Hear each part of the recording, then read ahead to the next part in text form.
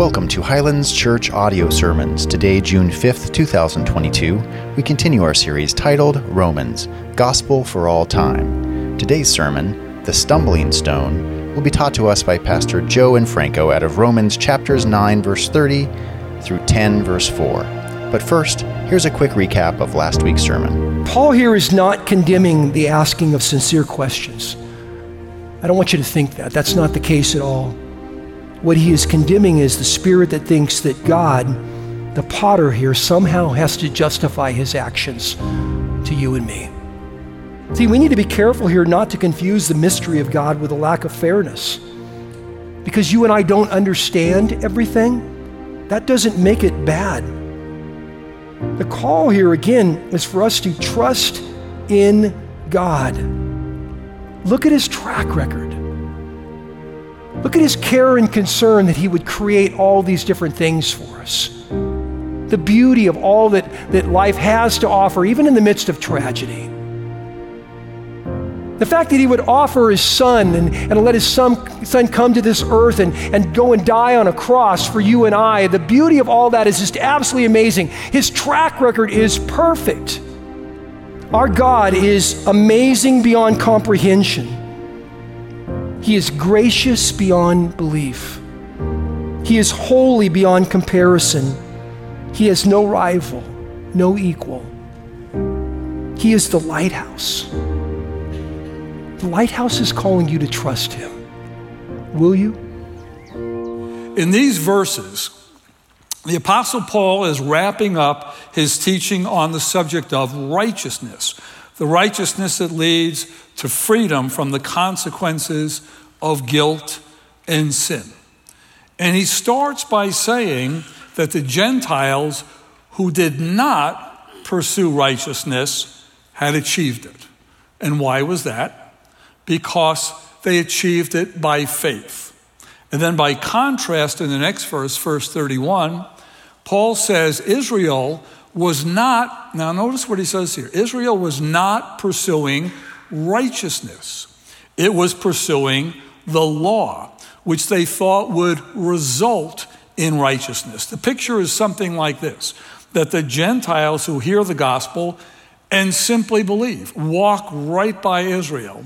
And Israel, in pursuing a law that they can never achieve, that they can never fully obey, is stuck in place watching the Gentiles go by. So this is point number one today. Righteousness comes by faith and not by works. Now this is a theme, this is a point we've heard numerous times in sermons as we've gone through Romans. I want to try to bring maybe a slightly different view of it today. And remember, in the earlier verses just preceding in chapter 9, Paul has laid down a few important thoughts. He says there has always been an Israel within Israel. That is, there were always Jews who were aligned with God's plan, and those who were simply Jewish by nationality. And Paul had also said earlier in Romans 9 at verse 25 that it had always been God's plan to bless the Gentiles. He quotes here, "I will call them my people who were not my people." And who were the Gentiles, by the way? The Gentiles were anyone who was not a Jew. That means everyone else in the world. And God had affirmed this many times through the prophets, that his intention was to bless the world and to reach the Gentiles. And now Paul wants to nail down why it is that part of Israel is now standing outside of God's unfolding plan, while Gentiles are just kind of walking past them into the fullness of it. First, we have to remember this. In that culture, it was shocking to the Jewish mind to hear that the Gentiles were now getting this treatment. There was a lot of prejudice, and why it was so shocking a message. Here's an example, and don't read more into this example, anything other than the shock value. Imagine the child of very, very wealthy people, and they have a family relationship, and it's going on, for years, and then the parents are gone one day, and there's the will, and the will leaves everything to to a stranger who nobody has ever heard of. The air would go, what? I mean, there'd be a kind of shock. That approaches the shock. There was a rabbinical prayer. I'll leave out part of it. But the end part of it was, Lord, I thank you that you did not make me a dog or a Gentile. And there were different words for dog, and this was the worst possible word of it. To get a clearer picture of this, when the Apostle Paul was in his third missionary journey, he ends up in Jerusalem. He's in the temple. He's seen by people. They start beating him to death, and Roman soldiers rescue him and carry him away. And Paul says, please, can I speak with them? Well, okay. So Paul motions to the crowd, and he begins to speak to them in Hebrew. That's very important. This is, the Jewish language. And the crowd stops and they listen. And then Paul recounts how when he was still known as Saul, on the road to Damascus, there was a brilliant light and Jesus appeared to him. Now, does the crowd go crazy at that? Are they angry that he mentions Jesus? No. There were already many people in that crowd who were Jewish, but who considered Jesus was the Messiah, or were at least weighing it. Remember, there were 3,000 that first day, the day of Pentecost, who believed, and the Bible says, and they were being added daily to the church. They're not upset at that. Here's when they get upset. And look at Acts chapter 22 at verses 21 and 22. And Paul says this, and he, being Jesus, said to me, go, for I will send you far away to the Gentiles. And notice this, up to this word, they listened to him. But when they heard the word Gentiles, they raised their voices. And basically they're screaming out, this man is not fit to live. He should be killed. Where did this reaction come from? Well, there was certainly a tremendous amount of prejudice that they had against the Gentiles. There's prejudice, if we're not careful, on how people look or how people act. Are we immune from those prejudices? No, let's never be foolish enough to think that we are. I think back in the 60s and 70s, there was a great move of God among hippies. They were getting saved in California. They were flocking to churches. When they showed up in the churches, their personal hygiene wasn't always very good. They didn't wear shoes. Their feet were dirty. And I always remember Pastor Chuck Smith talking about they would come in, and some of his deacons were really upset. And they stopped them and they said, get out of here, go put on shoes, come back when you have shoes on. And he was angry beyond words. And he said, well, why did you do that? Well, they were getting the carpet dirty. He said, I don't care if you change the carpet every week. You will never turn a person away from this church. But it's easy for those subtle prejudices, to start creeping in because of how somebody either looks or acts. And to the Jewish mind, fundamentally, Israel believed that they had reached some kind of special place, that by obeying the law, they had built up a kind of credit balance, and it kept getting built up. And this was how they were approaching righteousness. Now, this is one of the most common mistakes that people make, and that's made by religion. And I'm going to put religion in quotes there, because religion is generally about what do we have to do? What are the rituals and things we need to do, and in what order, and how do we work our way toward God and please Him? Christianity is unique among every faith in the world. It starts with the proposition, there's nothing you can do to reach Him. You can't get there on your best day with a good tailwind. Christianity says that's all gone. But God, in His infinite person, can reach down to you, and that's what happened. And yet we're still very programmed, aren't we, towards performance. From the time that we're kids, you do the right thing, you get complimented. You do the wrong thing, and there's disapproval. It's everywhere. When we were kids, I remember some people liked Santa Claus. I didn't. I thought Santa Claus was like kind of scary. It's like he had these godlike qualities. He knows when you're sleeping. He knows when you're awake. Like, what's with that? He knows if you've been bad or good. And I remember, like, my brothers and I, we always felt like December was kind of like a special month. Like, we cut it up and we messed up all year. But like December, you had to be really good because that's when he was watching extra carefully. And we tried to, generally like behave, because we figured the big man is watching. We don't want to, get cut out of here.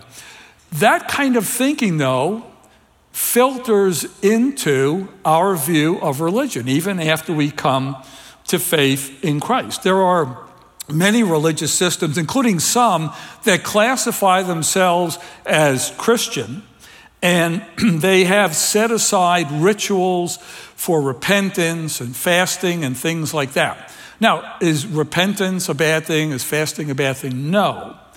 The challenge is when the rituals become the thing that you identify with primarily, you start drifting into a view, without even realizing it maybe, that it's the ritual and the obedience to it that's obtaining in some way for you that righteousness. And that almost inevitably leads back into that default balance. I want my good deeds to outweigh my bad deeds. When I would talk to my Jewish friends back in New York on the Day of Atonement, Yom Kippur, I'd ask, what do you do? They would say to me, we go in the temple, we confess sins all day. We try to do a lot of good deeds before because we want the good deeds to outweigh the bad deeds. Paul wipes out all that thinking. He blows it up in a moment. And he says, it has always been about faith and not about works.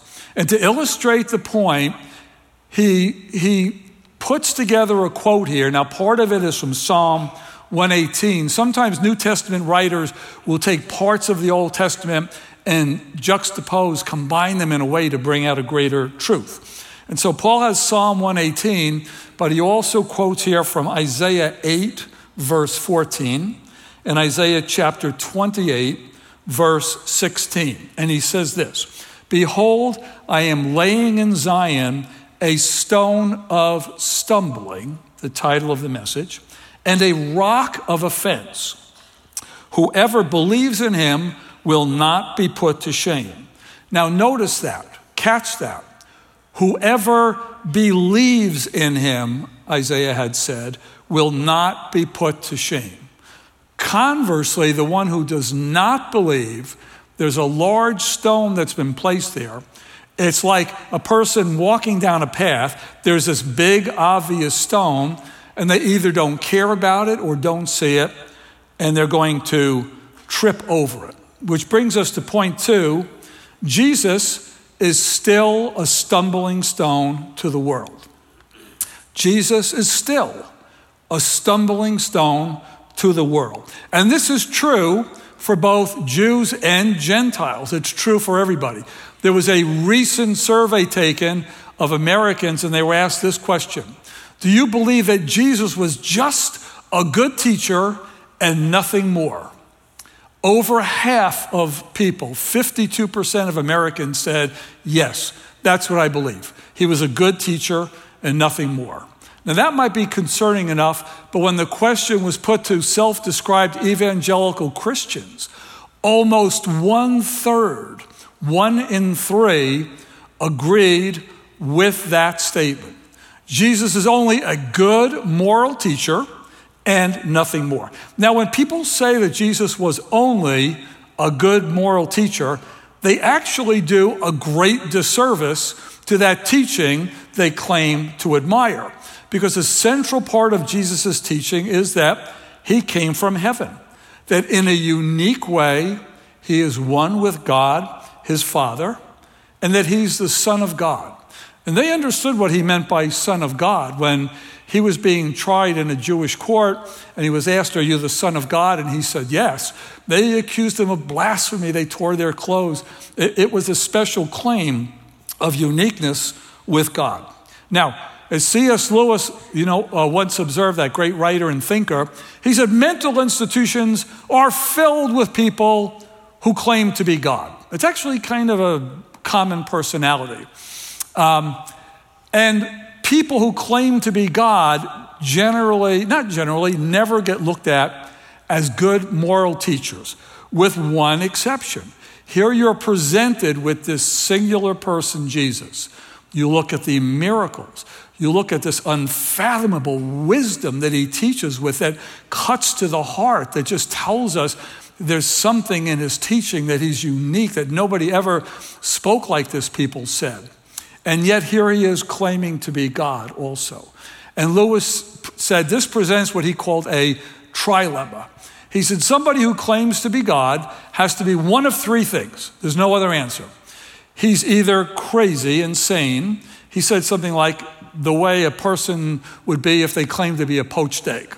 He said, or number two, they're a liar, something lying right from hell.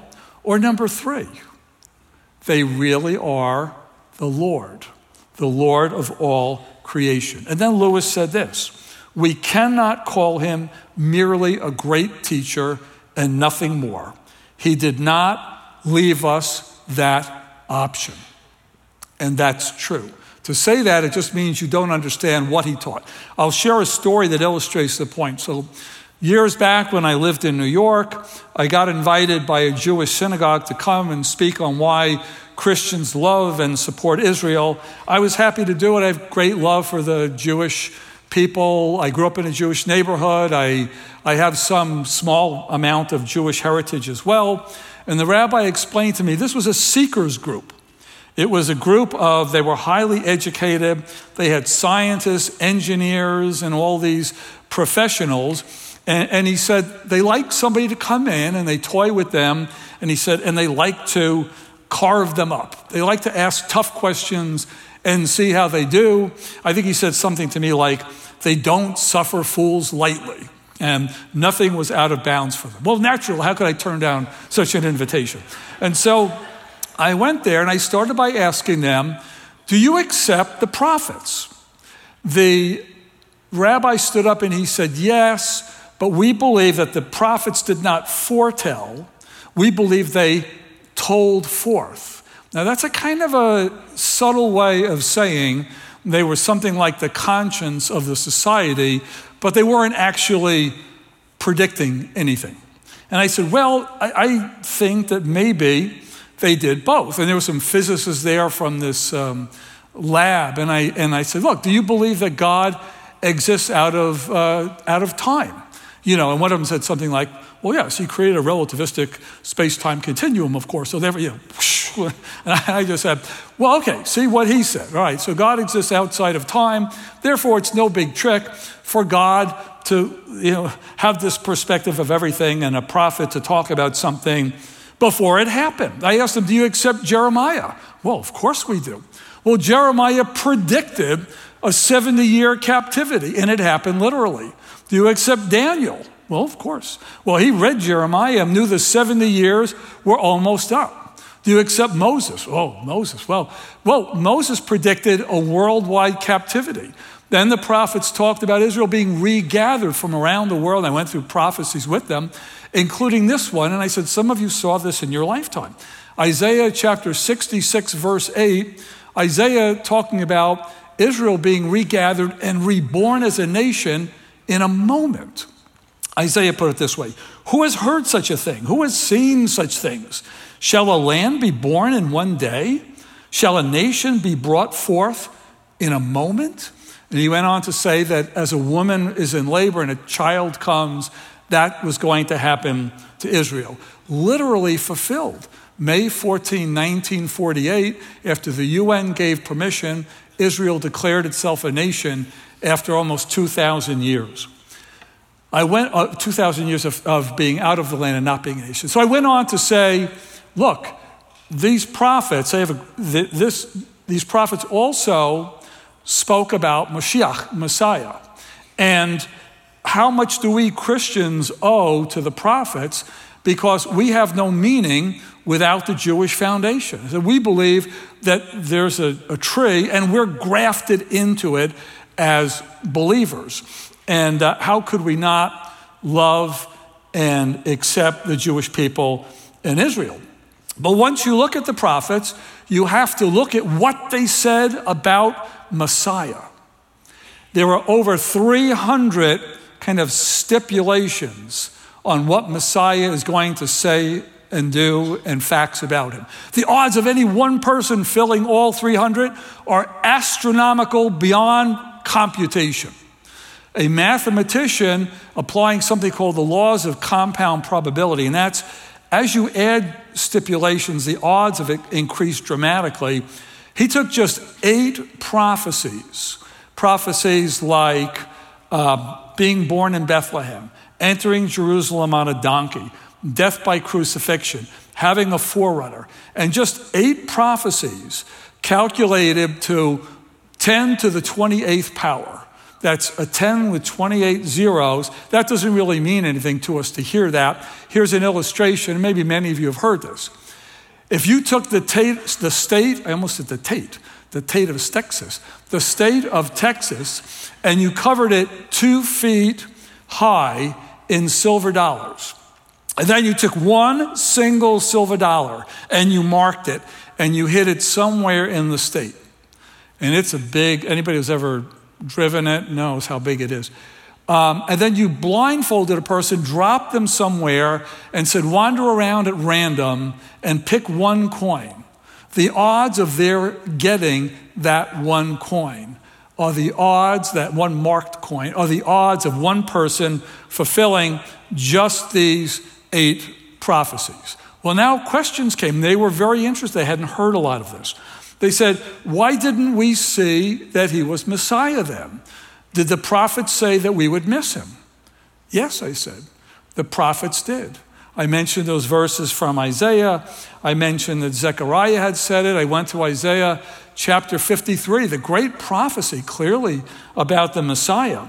And I quoted part of it. He's a man of sorrows, acquainted with grief. We hid, as it were, our faces from him. He was despised, and we did not esteem him. The rabbi then stood up and said, Isaiah 53 is a very difficult chapter.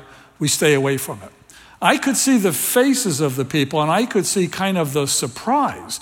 These were seekers. Nothing was off limits. And then came the shocker question. One man said, well, if the prophet said we would miss him, and we did, and yet Jesus fulfilled all these prophecies, that's a pretty good indication he is the Messiah. I never got to answer the question. The session was ended abruptly, not by me. And I was told, well, we'll have Mr. Franco back sometime, and he can go into this further. Decades later, I'm still waiting for that invitation. But there was the question. If all these things are there, how did we miss him? That question still confronts all of us. See, there are some belief systems, religious and secular, that take Jesus out of the equation. I studied science, and I was presented a view of how things were created and came to be that had nothing to do with God. I was told, this was all happenstance, and I won't go into details on this, but there are systems that exclude Jesus right up front. They won't even let you look at it. But another reason is that Jesus presents us with moral claims about how we live. It's not that we can be good enough through our works. We can't. But faith in him requires us to change how we live, because he becomes not only Savior, but he also becomes Lord. And on his command, we view every human being differently because of it. We become servants to others. We no longer live to our own desires. We have been purchased with a price. And if he's Lord, then I have to obey what he says.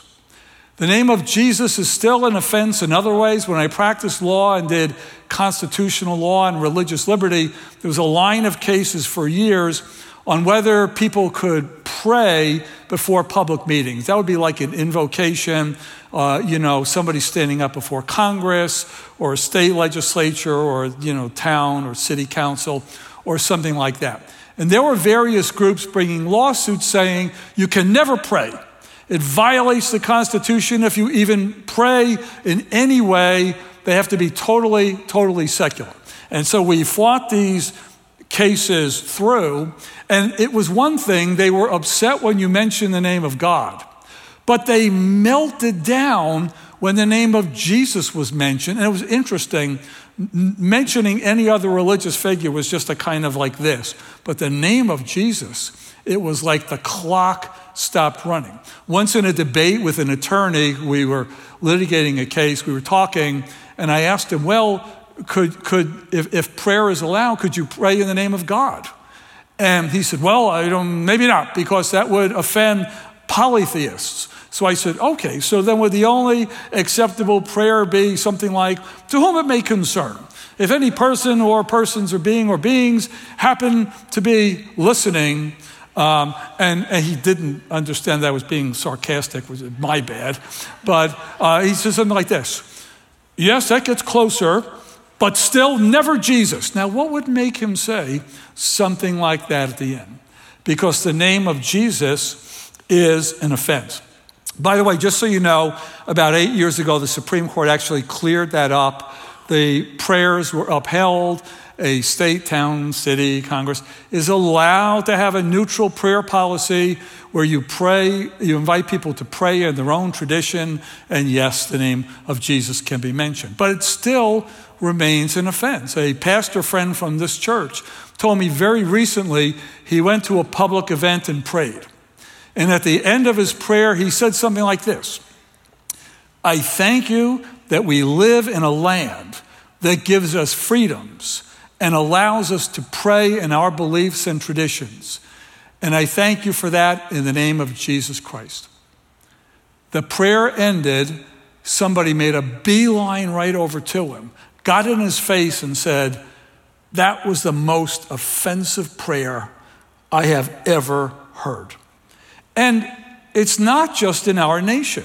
I spent a long time in India when I was young. I got a Rotary Club scholarship, which meant I went over there and you did speaking and you lived with Indian families.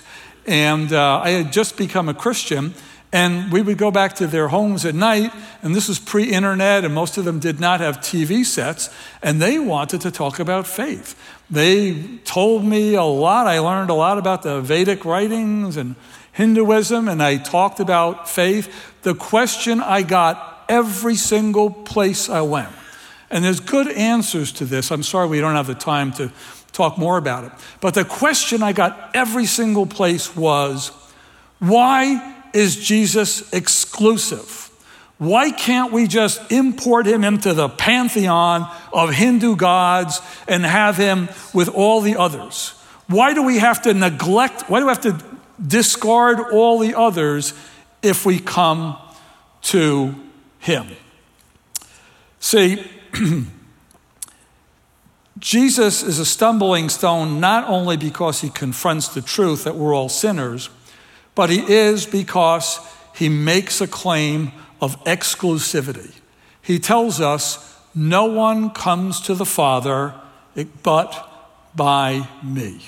He tells us that he alone uniquely came from heaven, and that, as we sang earlier, he's the way, the truth, and the life.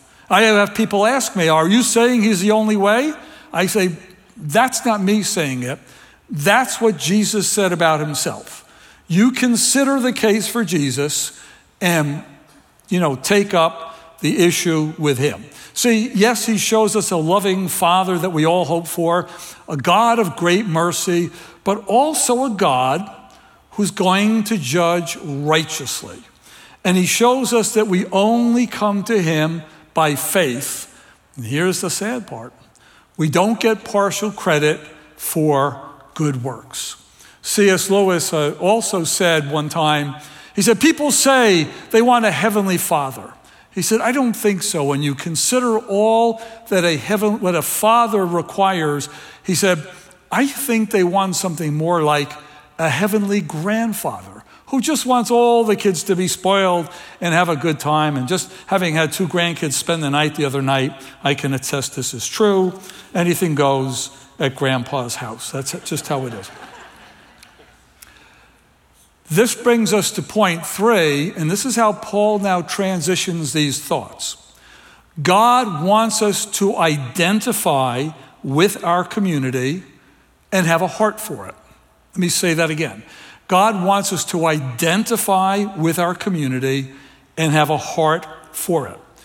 In chapter 10, verses 1 through 4, we see Paul's heart on display. He's not angry with his people. He's heartbroken. He doesn't scold them. He sorrows the same way Jesus wept over Jerusalem. And he says to them, look, people may be zealous and sincere, but sincerely wrong.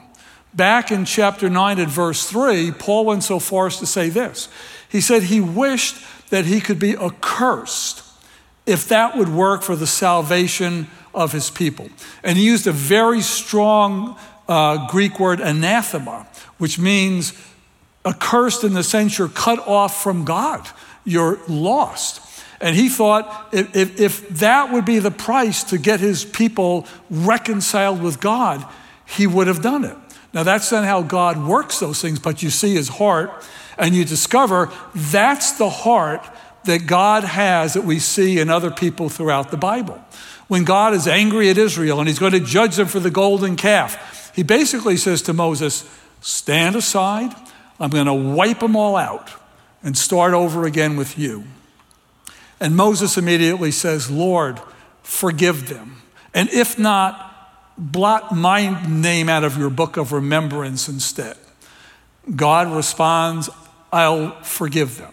It wasn't, again, that God would actually do that to Moses, but it was that heart that had such a desire and identification with those people that brought that. And what's the ultimate identification? Jesus identifying with us, identifying with lost humanity, coming and living among us and giving his life as a sacrifice for our sins. The Bible says he became sin who knew no sin, that we might become his righteousness. You see this in Acts chapter 9, verse 3. No, pardon me. That's not what I meant to say. You see this in Acts chapter 9, verse 4, that while Saul of Tarsus is on his way to Damascus and he's going to become the Apostle Paul, a light appears and a voice asks him, Saul, Saul, why do you persecute me? Who are you? I am Jesus, whom you're persecuting. Now, was Paul actually personally persecuting Jesus? Well, not in one sense. Jesus had already ascended into heaven. But Jesus so identified with his church that persecuting them was persecuting him. Saul, why do you persecute me? And we're called to identify as well with our culture around us, even in their sin. What does that mean? Well, you look at Daniel chapter 9, when Daniel is praying for Israel to be restored to the promised land. The 70 years of captivity are up. And Daniel continually prays this way, Lord, we have sinned. Lord, we have disobeyed your commandments. Had Daniel done that? No, Daniel was exemplary. But his heart was so identified with his people that even in that confession and that prayer, Daniel was identifying with them. What's our community? Who is it God wants us to identify with in that way? Yes, it's our nation. I mean, it's easy to look at the news and look at things happening and just throw your hands up and all that. God really does want us praying for it.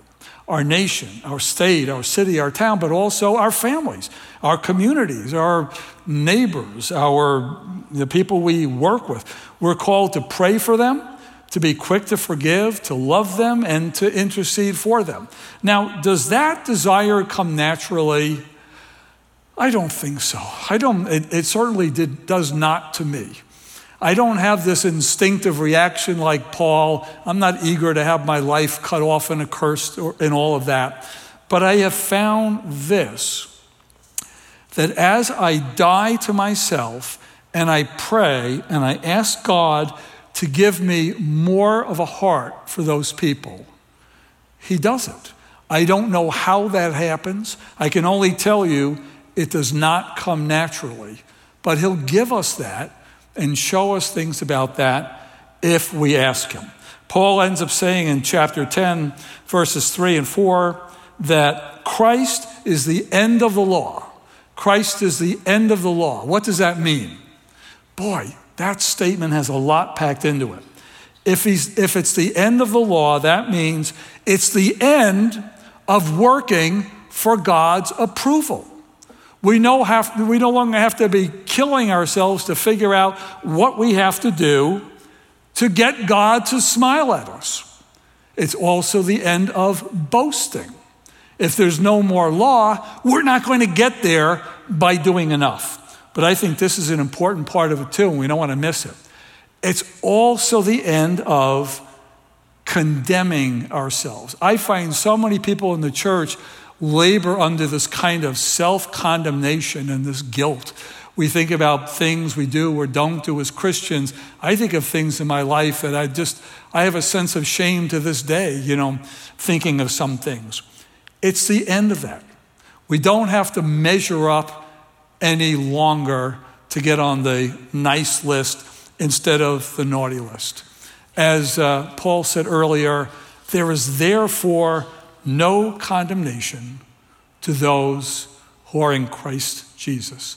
That's really good news for us. It's good news for a lot of people here today if we can take that in and believe it. I'll ask the worship team to come back up while I have a few closing thoughts.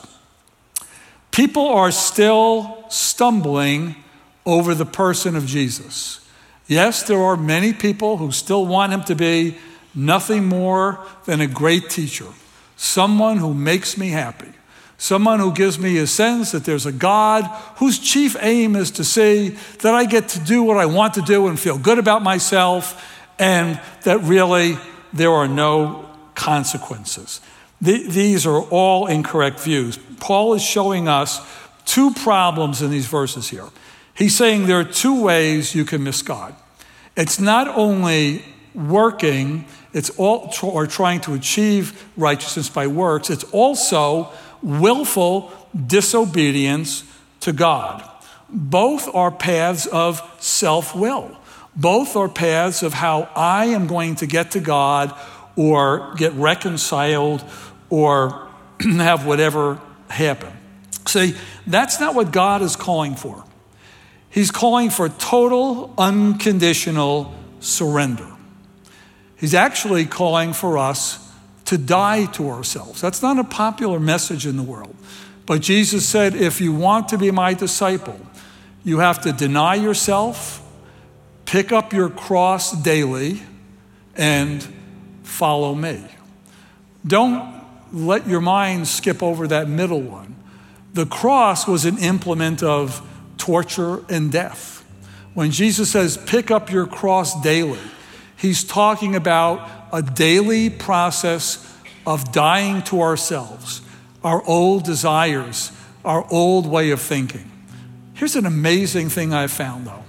The longer I walk with Jesus, I find that the more I make that effort and I take those steps to die to myself, rather than dying, I somehow have more life.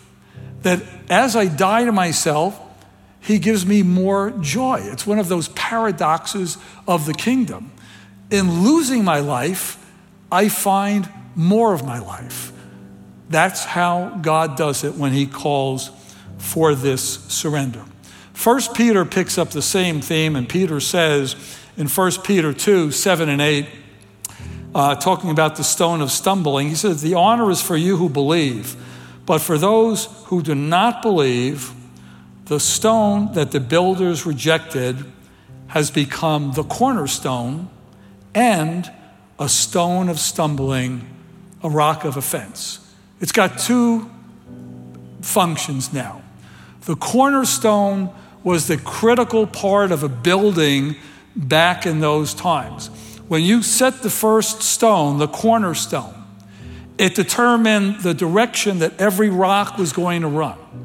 It determined where the entrance to a building would be. The size of it determined how high up the building could go based on the size of the stone. The cornerstone defined the whole building. And as we sang earlier, Jesus is the cornerstone of the church. But to those who don't believe, he becomes a rock of stumbling. So how do we see Jesus? How do we define our relationship with him? Again, verse 3, Paul's going to say, people don't come to faith either because they lack knowledge, or they try to do it by works, or they fail to submit to the righteousness of God.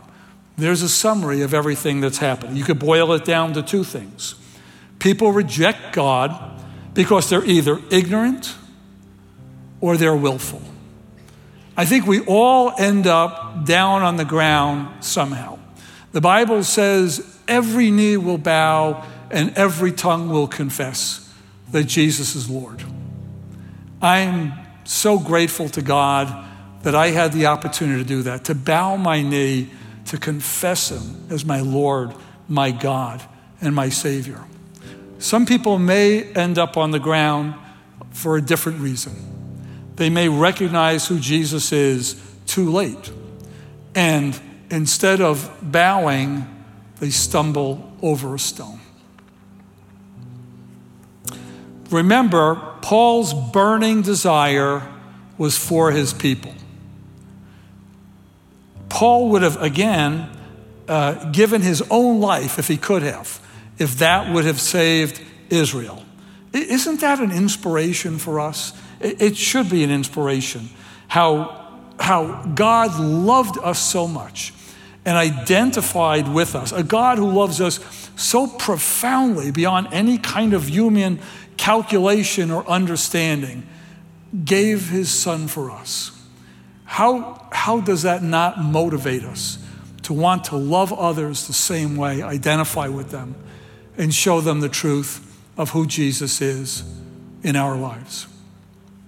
I'm going to just pray right now, and after I'm done praying, the worship group will do one more song. While they're singing, I'd invite you up. There's a prayer team that comes up every week. If you're here, maybe you've never made it right with Jesus. Maybe you want to come up and make that decision and give your life to him. There'll be people up here waiting to pray with you. There'll be people at the information tables in the back. I'll be up here. I'd love to talk to you, get to meet you, learn more about you. Or even if you're just going through something, you feel like you've been wrestling. Maybe you've been wrestling with condemnation. Maybe you've been wrestling with guilt, a sense that you're not good enough for God. It doesn't seem it could really be true that God is that good. Don't be shy. Come up, pray with somebody here who loves you and wants to reach you, wants to help you reach God, I should say. And it's not an easy thing, I know, to come up and pray. But if you feel moved to do that, there'll be people here while we're standing to worship. Feel free, just come up. Okay, let's just pray here, and I'll be back in a minute. Father, thank you again for the truth and the beauty of your word, that it is alive and powerful and sharper than any two-edged sword. Father, it pierces us. It shows us truth. It shows us who you are, and it shows us that we are accepted because of your grace and your mercy and your love. Father, we ask you that we would not leave this place today the same way we came in. Father, touch our hearts. Show us what it is you want us to learn in this. Help us to apply the word to our hearts, that it becomes true, and that it allows us to love you and worship you and serve you the way that you deserve. And we thank you for these things in Jesus' name. Highlands, the prayer team will be up here for a while. If you feel led, come up. We'd love to pray with you and see you. Go. Let's be the face of Jesus Christ in our community and everywhere that he puts us. Blessings of the day to you in Jesus Christ.